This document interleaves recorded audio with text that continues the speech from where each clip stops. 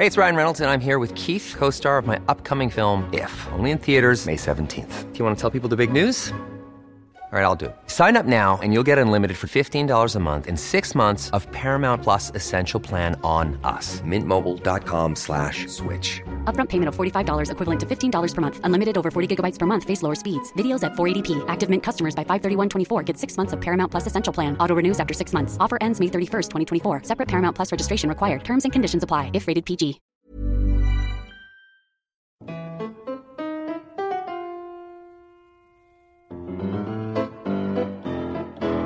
Hello, and welcome to Rational Security, the Snowverit edition. I'm Shane Harris of the Daily Beast. Over the snow. Done. Over it. I've climbed over it. I've fallen over it. I'm over it. I was over it before I even saw it because I was out in California. Yeah, well, you don't get to be over the snow, yo. I am so over 2 days worth of digging out the car while you were in California. How many gutters did fall off your house, by the way? So far, none. Knock on wood. God. Knock, knock. Yeah, you were in California when this, apocalyptic, that was not an day accident. after tomorrow thing moved That was through. not an accident.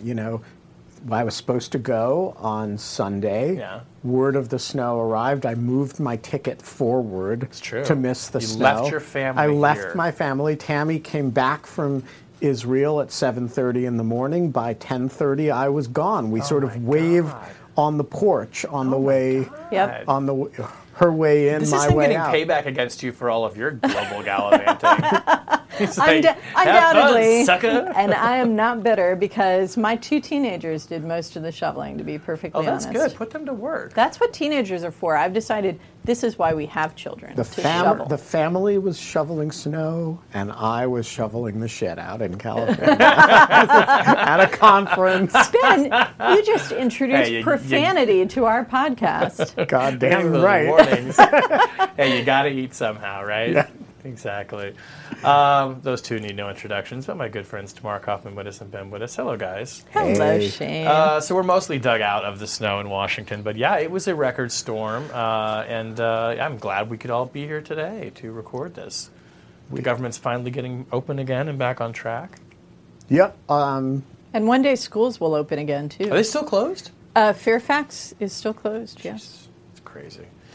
All right. Well, we got hot topics to melt the snow here. This week on the podcast, the Arab Spring, 5 years later. What have we learned about the future of peace and stability in the region? Who is the mysterious fourth American hostage freed by Iran? And the next wave of surveillance reform. It is coming for you. Plus object lessons later in the show. Tomorrow, why don't we start with you? Your wordplay is sitting right in front of us. My wordplay is this lovely, slim little volume by Hafez Ghanem.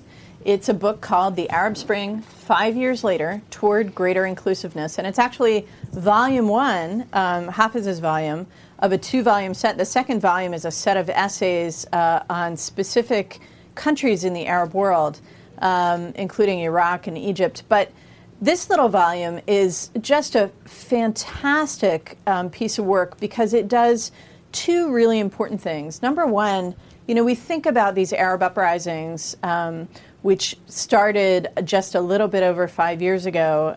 In fact, it was 5 years and 2 weeks ago that Ben Ali fled Tunisia, 5 years and 3 days ago that the Egyptian revolution began. And we think of these as political events, but we all know that economic grievances often drive revolutions. And what Hafez does in this book is he does kind of the economic forensics behind the grievances that drove the revolutions.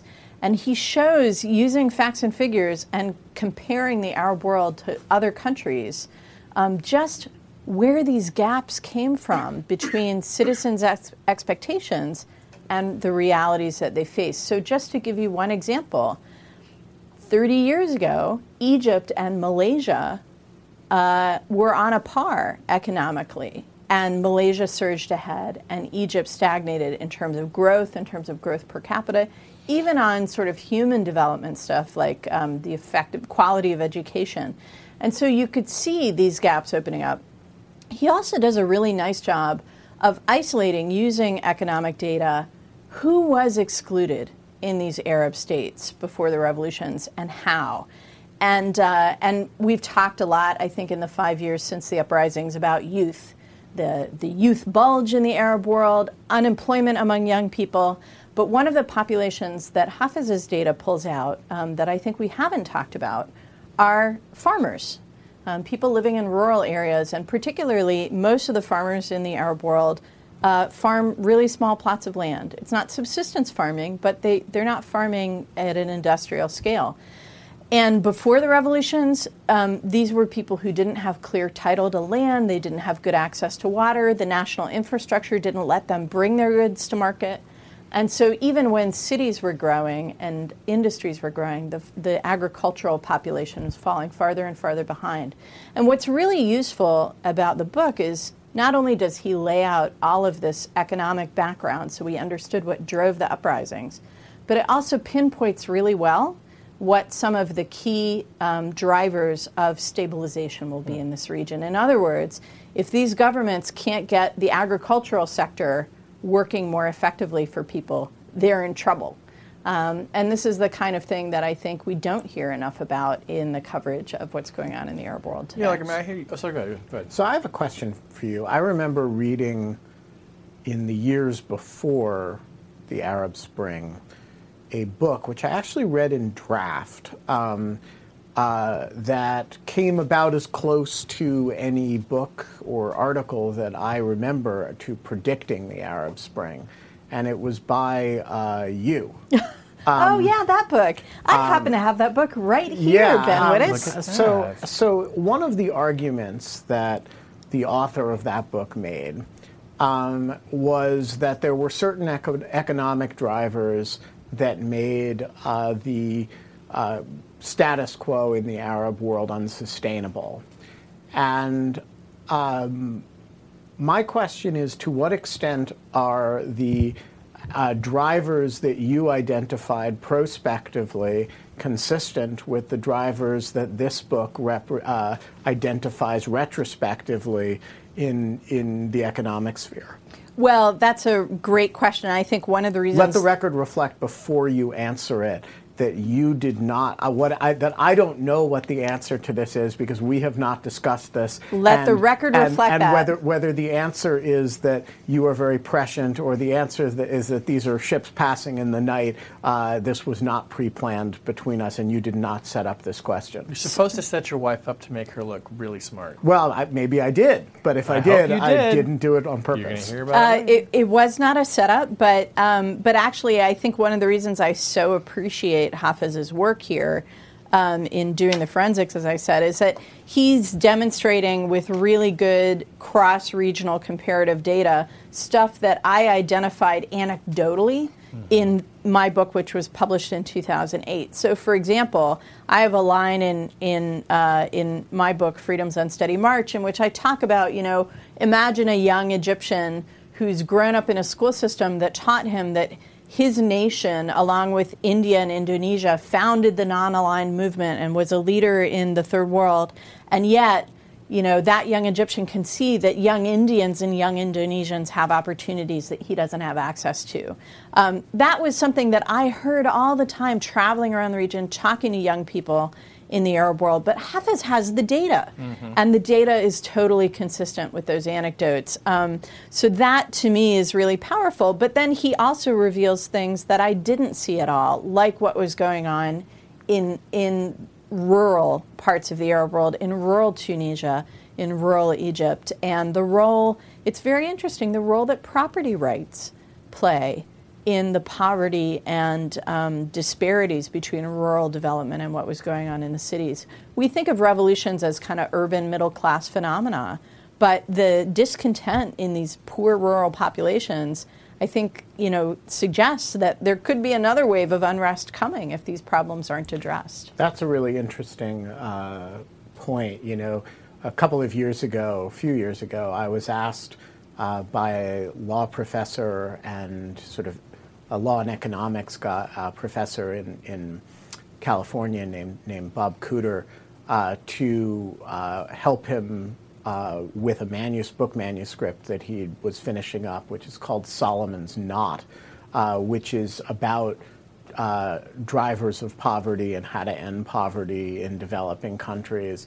And it's very, very fixated on questions of property rights as critical to get right if you have any chance of ending poverty in some of these countries. So that's actually a very interesting thing to hear. This also makes me think that just the political class in this country has just kind of gotten it wrong in assessing what the causes of the Arab Spring. Or well, it is jobs, right? I mean, it's so strange that we seem to not be maybe having seen that. But there's it's all about ancient tribal hatred. Sunni and Shia have been at it, Shane, for thousands of years. Now everybody knows that. You guys are just provoking me. We all agree You're on trolling that. me. I think Obama was trolling you in the State of the Union address. Yes, he was. But I think in this country we think of the Arab Spring as being this people yearning to be free, this kind of instinctive movement towards democracy that we somehow recognize as, oh, that's just like what we wanted, and we're all yearning for the same things. But it sounds like there are much more, local economic factors driving this. That is much more about these specific places and hard numbers than it is about some sort of. Maybe there is sort of a yearning for democracy as well mixed up in this, but it sounds like this is much more rooted in people's day-to-day lives and the disparities that they see rather than their aspirations. Well, I actually think that aspirations are what drove at least a lot of young people in the Arab Spring. But I think that those aspirations aren't expressed in terms of ideals or philosophies. They are expressed in terms of the day-to-day. My ability to decide that I want to be an entrepreneur, I want to be an architect instead of getting a government job because that's what's available, but I have to wait 8 years to get it, and so in the meantime, I'm forced to drive a taxi cab. Right. That's an economic problem, but it's also a political problem because it's about my individual agency. Or perceptions of corruption. These are states that when they did start to liberalize their economies, sold off state enterprises to rich people with access who then threw people out of work. That's an economic problem. But it's also a political problem because those people who were working in the factories didn't have any access to the political system to make that liberalization fair. So, for me, I don't know that you can really separate between economics and politics in the Arab uprisings. So what's his prescription for then, or does he have one about how we bring peace and stability to that region long term? Yeah, so he's actually got four priorities. One is governance reform, that the actual state institutions are really ineffective in the states that are surviving in the Arab world, and they need greater accountability. Again, politics, right? But also service delivery. Number two, a focus on expanding small businesses and small and medium enterprises. Number three, paying attention to those rural areas and increasing the ability of small family farmers to make a decent living. And number four, working on the mismatch, which has been noted for a long time, between the education system in the Arab world and the jobs that are available in the labor market. So instead of, granting degrees as Saudi Arabia does by the hundreds in Islamic studies, graduate people in engineering and biotech and things like that where they can actually get jobs. Okay, so we'll move on. That sounds like an important book, by the way, so everyone go check it out. I'm going to log roll myself in my wordplay. You log roll away, because man. This story is just roll like those logs. This is my favorite story in so long, you guys. Okay, so 2 weeks ago, 4 Americans are released from Iran in a prisoner swap, and we recognized 3 of the names: Jason Rezaian, of course, Washington Post reporter; Amir Hekmati, the former U.S. Marine; Saeed Abedini, who is a Christian pastor. And there's a name on here. That was Ted Cruz's favorite hostage, by the way. What was his favorite one? Yeah. He was really excited about the release of the pastor. Well, that's good. Yeah. I think Amir Hekmati is my favorite hostage. If we're just picking, I don't know. I'll pick him. I'm on his team. I don't know. But then there's this 4th name, Nosratollah Khosravi Roodsari. And everybody who's followed this story goes, who? Who is that? And immediately start. At first, we thought the wrong name was printed. It was Namazi, who's over there, still was listed as one of the people coming back. We thought that makes sense. He's just been captured. But no, it's this person, Roodsari. Everyone starts Googling for it. There's nothing. No thing. This person doesn't exist. Doesn't have a social media page. Doesn't show up in public record searches. Nothing. Yeah, right. It's so creepy. Ghost-like. It's like the X-Files reboot. So it turns out that Nosratollah Khosravi-Roodsari, if that is in fact his real name, was picked up by Iranian authorities about probably 10 or 11 months ago, and the U.S. government did not know that he was in custody until the Iranians notified us through the Swiss that they had this person and would we potentially like him back. And at the time, we were 5 months into negotiations for the other 3 people who we have heard of, and this guy sort of gets tagged on. And I wrote about this week in the Daily Beast, and it is just the most improbable, bizarre story. This guy goes over to Iran. He has family there. At some point, it's still not exactly clear how he does this, but lets it be known that he is working for the FBI and is in Iran to try and track down Robert Levinson, the former FBI agent and ex-CIA contractor who went missing in Iran in 2007 and has been the subject of very intense searches, negotiations, back and forth between the Iranians. His family is extremely upset that we have not found him. And this guy apparently gets picked up. And the Iranians... Because shockingly enough, someone he talks to reports this. Amazingly. There was one public report in Iran Wire, which is a publication run by journalists who are not in the country, but do some really good work, saying that he may have been sending text messages to an FBI agent who he knew, claiming that he knew the whereabouts of Robert Levinson, and perhaps these messages were intercepted by Iranian security. Who knows? Somehow they find this out. What's weirder still is that the FBI actually did know who this person was. But it's because before he went to Iran, he called the FBI when he was still in the United States. He is a carpet and rug designer and salesman. You can't make that detail right? up. Of course he is. He calls the FBI and says, I have information on Robert Levinson. So they come to interview him and think he's a total space cadet. Like, he doesn't have any information whatsoever. So this guy has a fantasy that he's working for the FBI. And an FBI agent's card, which he takes. Oh, man. And then he goes off to Iran and pretends to be working for the FBI. Correct. And ends up arrested. Yes. And the United States then has to sacrifice we don't know how many chits in order to get him out of jail. Well, that's a good question, is what maybe the Iranians wanted back on the table. But it appears that the Iranians investigated this too and thought this guy was also nuts. His arrest was never put in the press. There were never any statements issued. Completely different from how they treated the other 3. And one has to sort of presume that maybe it's because they looked at this guy and thought, this ain't for real. This ain't for real at all. Wow. So maybe they didn't ask for any chits in return. Maybe he was a gimme. Yeah, I don't know. So it's interesting, though, that they didn't just send him home, that they folded him into these negotiations rather than just kind of put him on a plane and get Which him makes out you of think the that country. probably, to your point, Tamara, that they did ask for something more. And they'd asked for as many as 19 Iranians and Iranian Americans who were in the United States, and they only got 7. And they got Interpol warrants canceled against another 11, I think.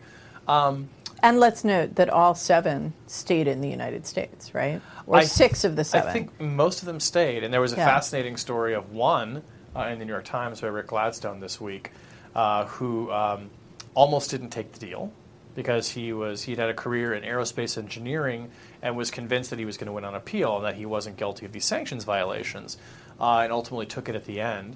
But is essentially will probably never be able to work in his chosen career again. Had to agree not to profit from the sale of his story, so he can't write a book about it. But the government did drop a $10 million claim against him. Wow. So there was a lot of behind-the-scenes deal-making going on around this. And what I found just really interesting about this Khosravi guy's case is, the administration made no effort at the time of his release to put out any information about him and who he was, citing things like Privacy Act restrictions and whatever. Although they did manage to get President Obama to mention his name and pronounce it reasonably well in his press conference. They did. And it was I just find this to be an utterly strange story that goes to, I put it in the bucket of just more... It's something out of a spy novel, and the fact that it's crossed with Iran and the nuclear negotiations. I mean, it's something out of a spy bizarre novel, except that there's no there, right? What was this guy doing? What was this guy doing? Has anyone interviewed his family, either in Iran or in the United States? Yeah. Like, is he forbidden from talking to the press? No, it's just that he hasn't. So Iran Wire did say they interviewed some family members of his who said that they corroborated essentially this story. that he was claiming to have these FBI ties. Now, in the Iran Wire story, and this I can't substantiate this, but he sends a text message, he gets picked up by the Iranians, and then he says, no, I was just kidding, I was drunk. Well, things you're not supposed to say in Iran. You're also not supposed to say in Iran. So he goes through, he's processed, although I guess there's no trial, and he's sentenced to get several lashes. And that sentence is never carried out, and then he's, eventually reunited with the Americans. I heard other stories about what he was doing over there, too, that I can't corroborate, so I don't want to go into them. But suffice to say that he was communicating openly in a way that the Iranians could understand that he claimed to be working for the Bureau. And maybe this person is mentally ill, but boy, oh boy, like if you ever wondered if you could go to Iran and start talking about Robert Levinson and the FBI and not get picked up. Now you know. Now you know. We also know he's no longer in Iran. Where he is now is not entirely clear. Wow. Nor is it clear why he got onto the Levinson thing in the beginning. And in all seriousness, Bob Levinson's family have been desperately looking for him for 9 years. And when people like this come forward and have these wild claims... Oh, it's got to be such whiplash for them. Totally. And So it creates false awful. sense of hope. But his sister-in-law, Levinson's sister-in-law, told me, we have no idea who this guy is. We've never heard of him. But, I think it starts to help explain some of the mystery as to why the Obama administration maybe was reluctant to give any more details on this guy, because it's ultimately just like a really strange and pretty sad story, actually. But, It'll be interesting to see what he does now. if he shows up. He'll open a carpet design studio in Burbank. Yes, I'm going to go scour them and find. Are you Nosratollah Khosravi? There you go. I did look for him, couldn't find him. That's my next challenge. Wow. If you're listening, call me. Yeah. Well, Tweet at Shane. He'll answer. We'll find out he's a rational security listener. Yeah. That would be the greatest thing in a long time. Ever. Yeah. Ever. Okay, Ben. The next wave of surveillance reform. You are writing it. You are serving. Well, I'm not writing it. So I spent my wordplay this week is 6 papers. 6. Count them 6. That have not yet been published, but that I spent the last week in last several days in California with the authors. This is a project. Slaving, working so hard. You probably don't remember this, but over the next 2 years, Congress is going to have to revisit FISA 702, the part of the surveillance architecture known colloquially as the PRISM program. And a lot of people have suggested that it should consider as well surveillance under Executive Order 12333 as part of that process. That is the sort of Wild West of surveillance, the stuff that takes place overseas, directed at non-U.S. persons, and that doesn't involve companies domestically. You mean the order that's been around for like 38 years, that order? Yeah. Yeah, that one. It gets amended every now and then, but it's...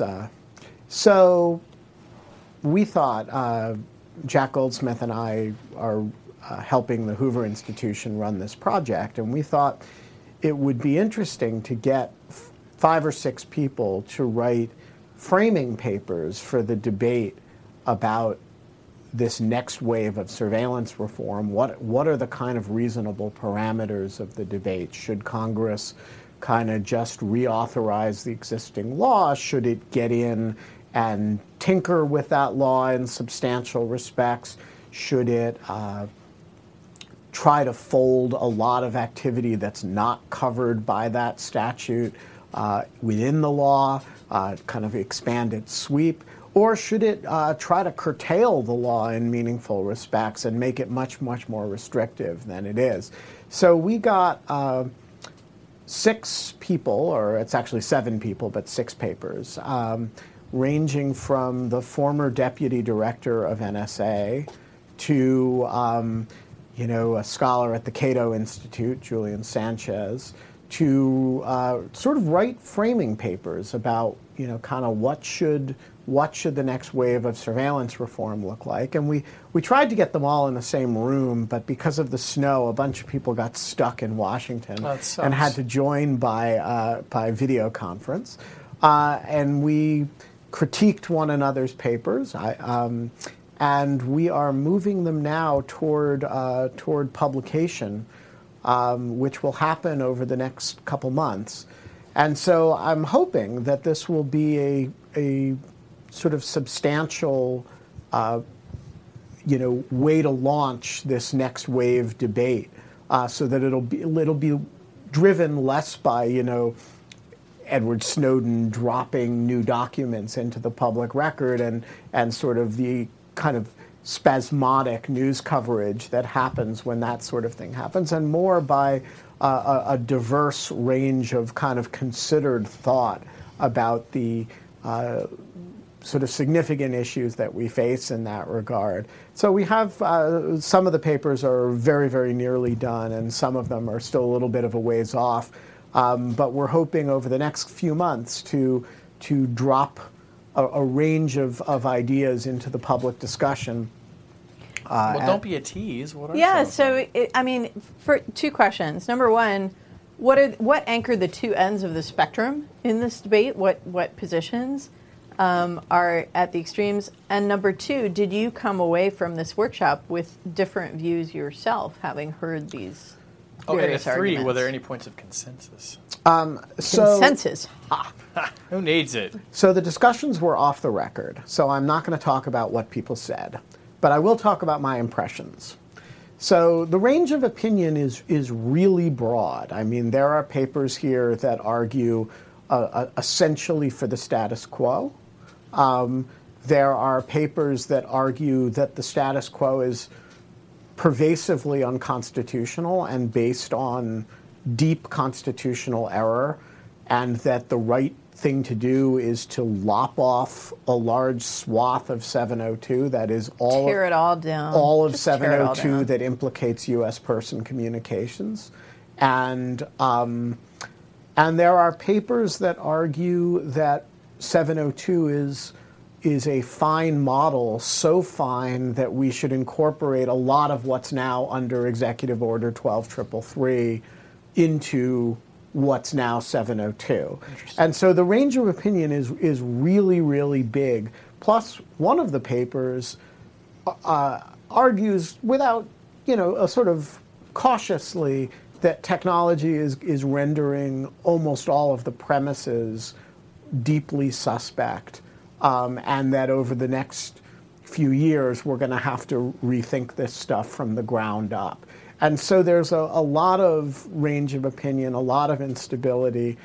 I came away with, I think, a very conservative reaction, which was that there are many, many more ways for Congress to mess this up than to improve it, and that there may be a good Pandora's box argument for just a pretty clean reauthorization on grounds that while the current status quo is not optimal and you could improve it, it's much more likely that you would make it worse if you open up the statute, and therefore don't try, just reauthorize and leave well enough alone. Mm-hmm. I don't know what kind of a constituency that argument is going to have, and I don't know if I even believe it, but that's kind of was my reaction coming away, which is, wow, this is just a real can of worms. Maybe we should just leave it alone. Was there also, I think we've talked about this in the show before, but my sense of 702 reform has always been that while NSA was willing to go along with reforms in the 215 program and metadata and suspend the collection of phone records and keep it with the phone companies and that kind of thing, that was actually, from their standpoint, a pretty good outcome considering what could have happened that would have been more extreme. But that if you talked about pulling the 702 program down or significantly restraining it, that NSA and the intelligence community would fight tooth and nail to keep it, because it is such a productive program, so much more so, and viewed as so much more important than the 215 program or programs. Did you come away with that feeling too, that is a sort of that the intelligence community would go to the barricades to keep this, or did you feel that people were much more open to reforming it than you thought? Well, so I think I think everything you say is right, that this is one of the crown jewels, and it is a very big deal in terms of the aggregate productivity of the signals intelligence of the United States, which is in turn a substantial percentage of the intelligence output of the United States. The 702 constitutes it's the single largest contributor to the president's daily brief. And it's extremely productive. And so in that sense, I think from a lot of people in the IC's point of view, it's not negotiable. On the other hand, here's the problem. There's a left wing of the Democratic Party and a right wing of the Republican Party that has, a pitchforks and torches attitude towards surveillance. And it's not at all clear that these are not, when you put them together, the majority in the House. And the coalition that got together for the USA Freedom Act was very precarious. It had to lapse before it could come together. Right. And so it's not clear that you have the votes to reauthorize 702 without opening it up in some respect. And it certainly isn't clear that you have the votes to do it confidently without going to the last minute and having the authorities potentially lapse. And so I think if you're a play it safe person in the IC, it isn't entirely clear what safe is. And it's not clear that, what is clear is that we're not in 2004, 2005 anymore, where you can slam your fists on the table and say, we need this national security, Al-Qaeda, 9/11, right, and it's done. And so I think for a lot of people, clean, permanent reauthorization would be the dream, but I think the legislative prospects for that or anything else is very murky at this stage. Fascinating. So, Shane, do you buy the idea, or does it seem plausible to you on its face, that technological change could render some of this stuff just much less relevant? What do you mean? I'm not sure I understand the question. Ben was saying that one of the papers was arguing that technological change means that these surveillance tools are just not valuable in the same way. Oh, I see. Like the tools are being rendered obsolete by the change of technology. Well, so let me give you an example of this that's I think live.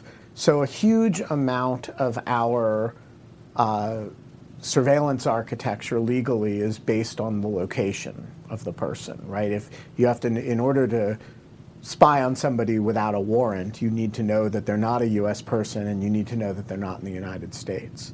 Well, with virtual private networks, it is really easy to disguise your location. Right, so they could be anywhere. And so the question is, what if that, like encryption, becomes a relative default norm?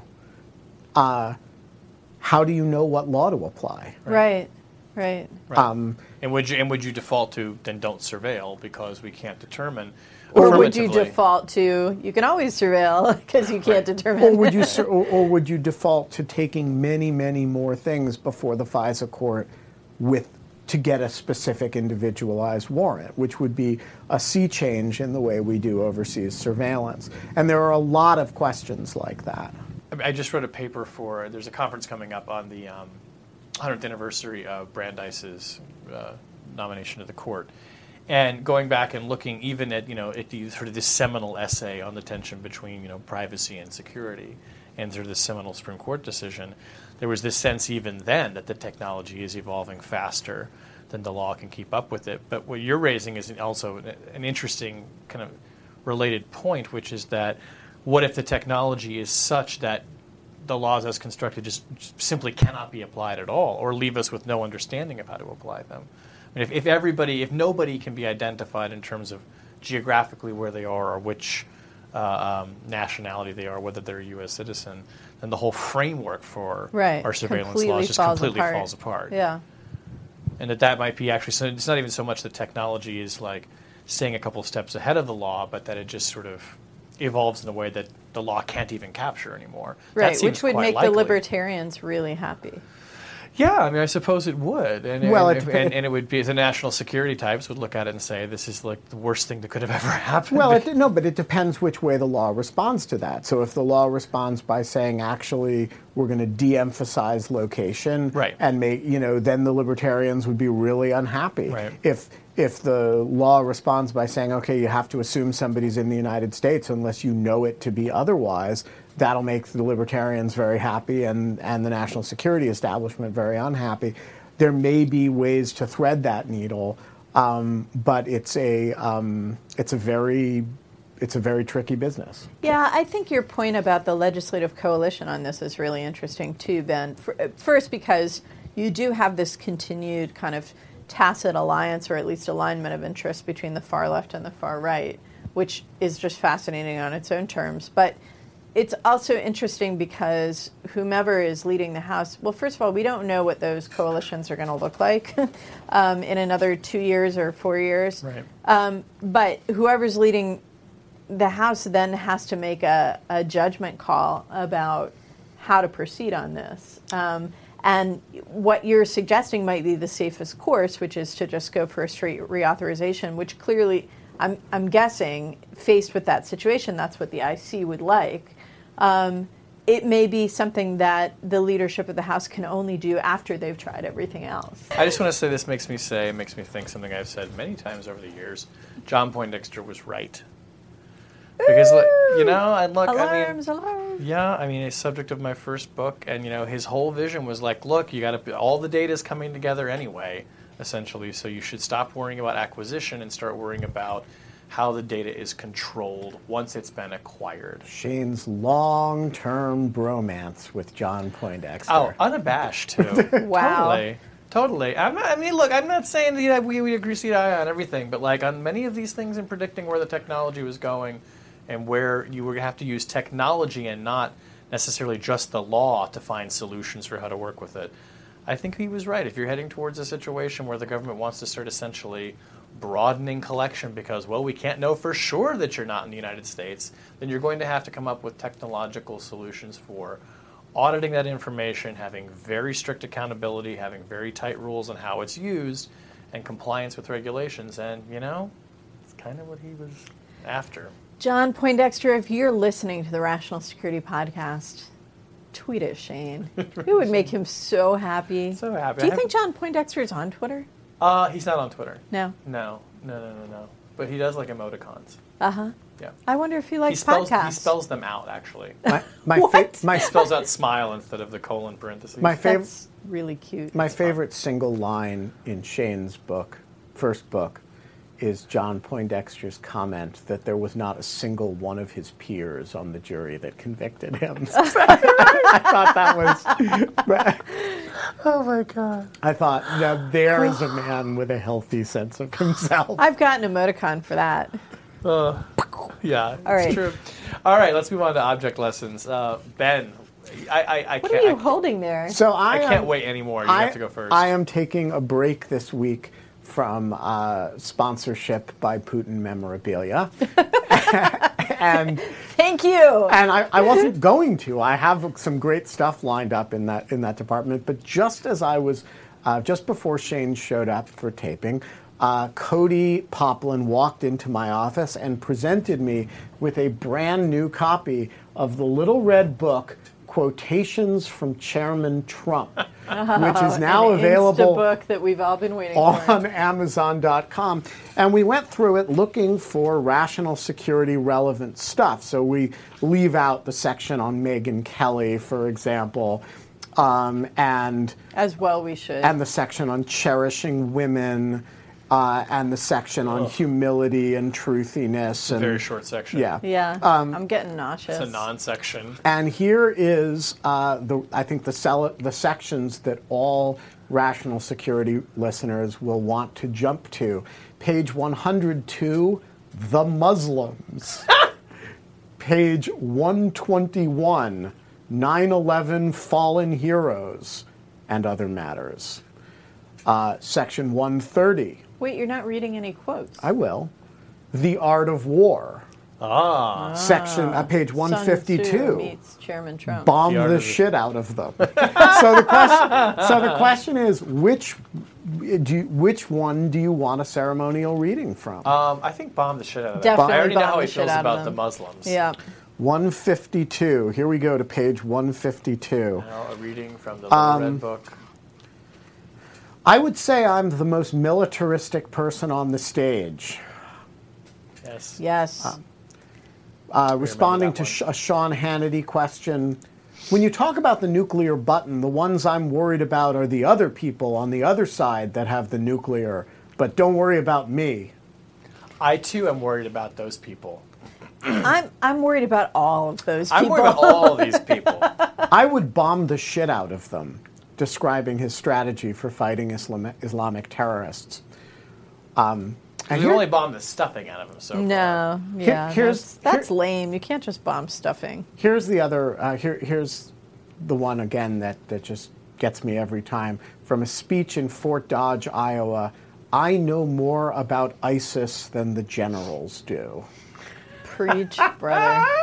And responding to a question about Syria on the Middle East, again from Sean Hannity, Chairman Trump said, "You bomb the hell out of the oil. Don't worry about the cities. The cities are terrible." Oh, Wow. I never heard that one. Yeah, so I like that one particularly because he clearly doesn't know that Damascus is, I believe, the oldest continuously inhabited city in the world, and Aleppo is one of the sort of jewels of Was was one of the It- jewels. They're terrible places. There are no good hotels. yeah. There are no Anyway, Trump hotels. the bomb the hotels. shit out of them section goes on for another few pages, but buy your copy of quotations from Chairman Trump and And who do we have to thank for this? Cody Poplin. Who, No, the publisher. It is brought to you by Please tell me he put it out himself. Rowetta Books or something. Row Opportunistica Oh, books. Sorry, Rosetta. A Trump Rosetta subsidiary. books. Yeah, Maybe. yeah. Wow. Well, I'll go next because while you may not be having sponsored Putin memorabilia this week, I am. oh my God! I knew we couldn't go a week So without glad this is catching on. We're brought to you this week by eBay. eBay, where you can find, among other delights, this Putin and Obama figurine exclusive. Get is how out. it is billed. It is a. I'm just going to put it out there.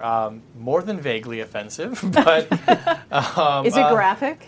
sort of. This is Putin, a figurine of Putin bending the president over and spanking him. Oh my goodness! Excellent. Wow. It's yeah. And the president is wearing Converse All-Stars. Yeah, and like some little polo and some red shorts. I mean, I think it's meant to make him look like a child.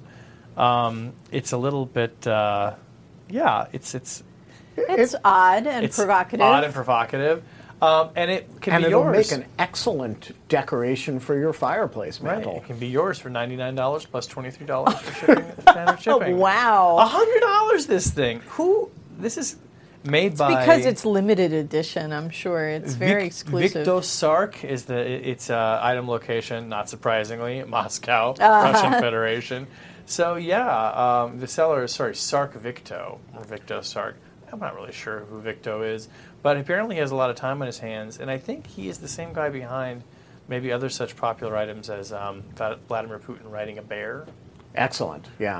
I think that this is. I've had So is my that eye- like- that's I've had all my eye Russian on that treasures. one. That's Yeah. all Russian treasures. That's somebody different. So do you think that somewhere in Moscow there is a shop that's like the Putin glorification shop where you can buy all of these figurines and have the full collection? Sure. There must be many of them, right? Yeah. That's the place that we need to like sponsor the Rational Hummel Security. Yeah. of modern Russia. Or they give them away at their version of McDonald's, like in Happy Meals. Oh yeah, there you go. Maybe there's one every year, the way there's a White House Christmas ornament. I'm very sad that Vladimir Putin is not shirtless in this picture with him spanking it, but I think that would be sending maybe the wrong message. signal. You find yourself locked up in the gulag if you try and put that out there. But I'm just saying, it's pretty out there. That All is right. out there. Yeah. Wow. All right. Tomorrow, what is your object? Well, my object is not anywhere out there. It's not even amusing because I am snow over this snow.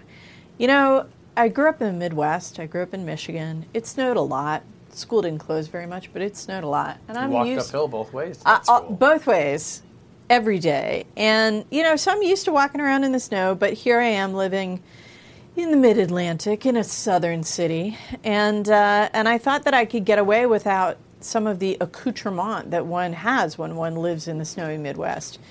When I grew up, everybody walked around wearing these really hideously ugly boots that were rubber on the bottom and kind of furry and quilted on the top because you were walking through the slushy, nasty stuff everywhere you go. And I was very happy to move to a mid-Atlantic southern city where I wouldn't have to wear such things.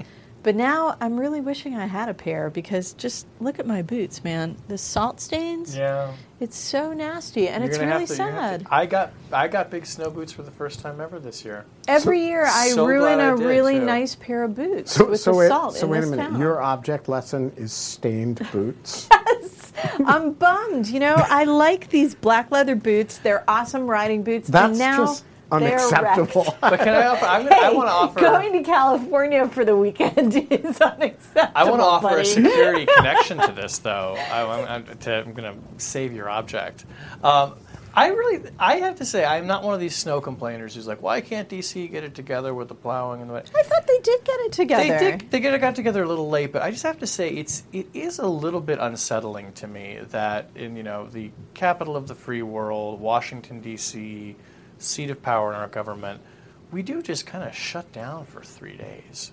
Like why? I mean, why can't the National Guard or some sort of resource be called in? It's a blizzard. I know. But Blizzards happen. I feel like they happen all the time. We just don't quite once learn the every lesson. few years, we get a blizzard. When it's a blizzard, you go in your house, you build a nice fire, you hang out with the dog, drink some scotch. A couple days later, everything gets back to normal. See, you're hitting Big on the right deal. thing. We don't want to dig out of this. No, we could marshal the resources We to just plow wanna this cozy place up. in 12 hours. Nobody wants to do it. I just leave town. I left town for Snowmageddon. Yep. I left town And for don't think I've forgotten. No, I was with you at a conference once when a snowstorm came. Yeah. You do this all the time. Yeah, I plan. It's part of my schedule. We were in Texas. I know when the snow is coming, and I There's always have a no conference. justice in the world. This guy. Yeah, I'm telling you, Shane. 2 days it took me to dig out the car. All right, next year, I'm following you. I'm going Come to January, Florida. well, I'm going with you wherever you're going. Wherever you're going. All right, well, that brings us to the end of the show. Rational Security is a production of Spaghetti on the Wall Productions. You can find links to our show archive at spaghettionthewallproductions.com. You can tweet at us at RATL Security. Thanks very much for your tweets. It's great to see them. And when you do download the podcast, make sure you leave us a nice rating and comments. It's really great, and we appreciate it. The show is edited by Jen Howell. Our music is performed this week by Ben and his surveillance shit shovelers. Nice one. No, it's actually performed by Nosratola Khosravi and Sophia Yan. The two of them got together. It was a duet. Nosratola Khosravi and the Revolutionary Guard. The No, Revolutionary and the Guard. FBI agents. No, totally. He's like, no, I have a band. There are FBI agents in it. We could play for you. It'd be great. And You guys, this is so sad. He probably doesn't even exist. It's probably all just some kind of a fiction. You It's a think he grand doesn't plot. exist? I'm beginning it's to like a wonder. practical joke. I think somebody played a joke on me this week. I just don't know. I'll believe it when I meet him face to face. All right. Not in Iran. Just saying. Not in it's gonna have Iran. to be here. On behalf of my good friends Benjamin Wittes and Tamara Kaufman-Wittes, I'm Shane Harris. We'll talk to you next week. Thanks for listening.